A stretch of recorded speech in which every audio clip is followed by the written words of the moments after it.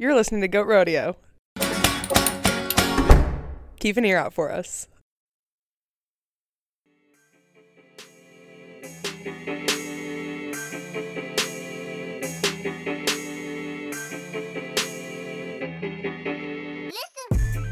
Hi everyone, and welcome back to Dispatches.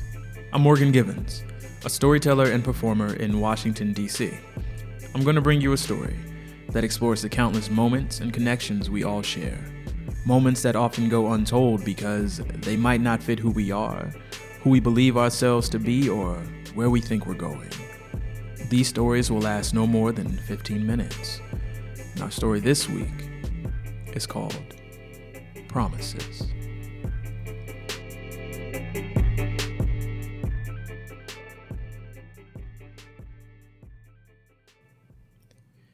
Listen. I stared down at the woman in front of me, her hand still cuffed, trying to hold on to the tremulous trust that flowed between us as I placed the battered teddy bear she had knocked to the floor in a fit of rage back on her lap. Watched her fingers grasp at it, twist its matted fur.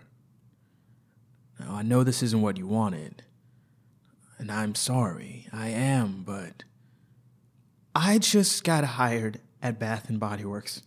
It's the first job I've had in 5 years, and now you're going to get me fired. You promised.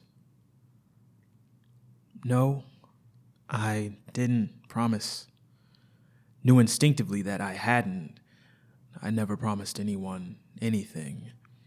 A habit formed long ago during childhood, in the wake of an absent father who always promised to show up. Promised to be there, promised to love, and I had promised her nothing. But I did say I would take you somewhere to get help. Her eyes drifted to the darkened walls, streaked with the hands of all those who had entered this one room, who had yelled their curses, spat at their accosters, demanded to be released. Before they slid slowly back to mine, venom dripping from them, running in rivers down her cheeks, settling in damp acidic pools on the fabric of her shirt as she took in the wails of the others. The screams of treatment started and failed. What help is there here? I glanced at my partner, silently beseeching, and he shrugged, looked away, leaving me to navigate those murky waters as the dispatcher's voice echoed through my police radio.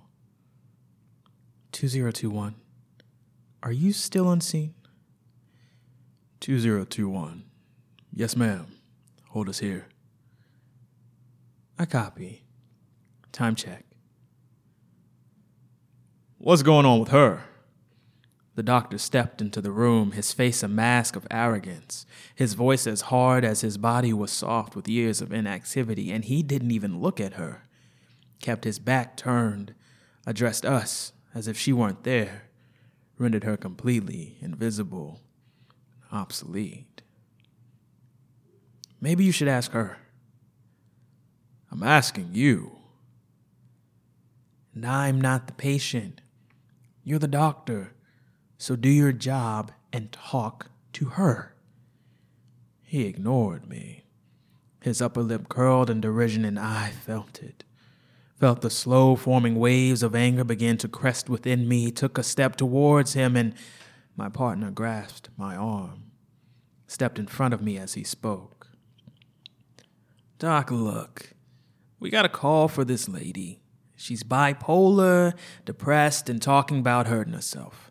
Been off her meds for like 2 months. Then went and assaulted her caseworker, and now we're trying to get her some help so she doesn't get kicked out of the homeless halfway house she just got into. So help us find a way around that. Great. Another violent one. Finally, his gaze fell to her. So why'd you do it? Why'd you beat up your caseworker? She was just trying to help you. I didn't do that. He's lying. Her face fell, crumpled in on itself as her world-weary eyes locked onto me. You're all lying. Everybody is lying when you said you'd help. The teddy bear slipped silently to the ground as she began to writhe and thrash, bucking in her seat as a crowd of nurses rushed in, forcing her sleeve up. There was a glint of thin steel that disappeared quickly into the corded flesh of her arm. Her eyes bulged. Foot kicked out, dropping the doctor as it caught him at the knee. "Restrain her!" His voice echoed throughout the room, reverberating with pain, more emotion than he had shown since he first entered. He stumbled back to his feet, barked in our direction. "Always the violent ones. Always the criminals. What the hell has this place become?" "You promised me." Her voice a thin whisper, the tension in her body snapping with broken trust, whatever medicine they pumped into her running its course as she slumped unmoving into the chair. "You all can go." The doctor, dismissing us. "Yeah, but what about her?" "Givens, come on, forget it." My partner again, tugging on my sleeve as we went to retrieve our firearms from the lockbox, and they always made us put them away when we entered the city's emergency psychiatric unit, a place made more for caging than healing, with its yellowed walls peeling paint, a receptacle for the hopelessly unwanted. Facilities never instituted rules until something terrible happened, and my mind ran rampant, conjuring up the horror that must have unfolded for this rule to exist. I hope she's going to be okay. I climbed into the patrol car, slamming the door behind me, watched my partner clamber in next to me. "Now you know we'll see her again in a month or so. Rinse, wash, repeat." Maybe. I saw her in less than 1 week, standing outside the local convenience store as I exited, steaming cup of coffee in my hand, felt my breath hitch in my throat. "Hey,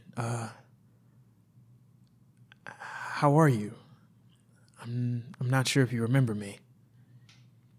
She turned to look at me, her eyes moving over my face, slipping over my features, oil on water locking onto nothing before she grasped the handle of her suitcase and began walking away, the wheels clattering over the rocky asphalt as the sky split.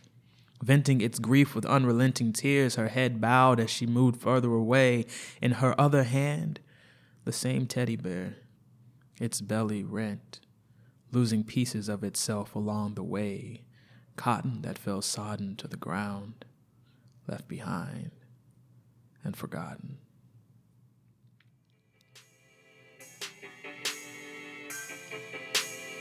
Thank you all for tuning in to this week's episode of Dispatches.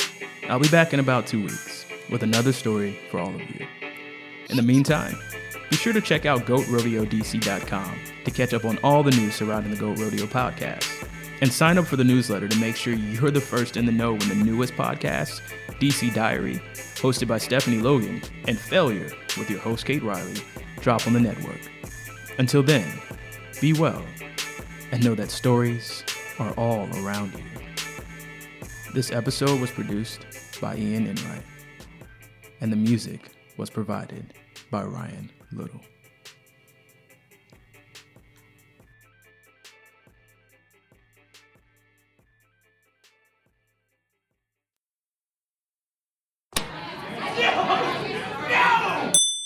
You're listening to Goat Rodeo.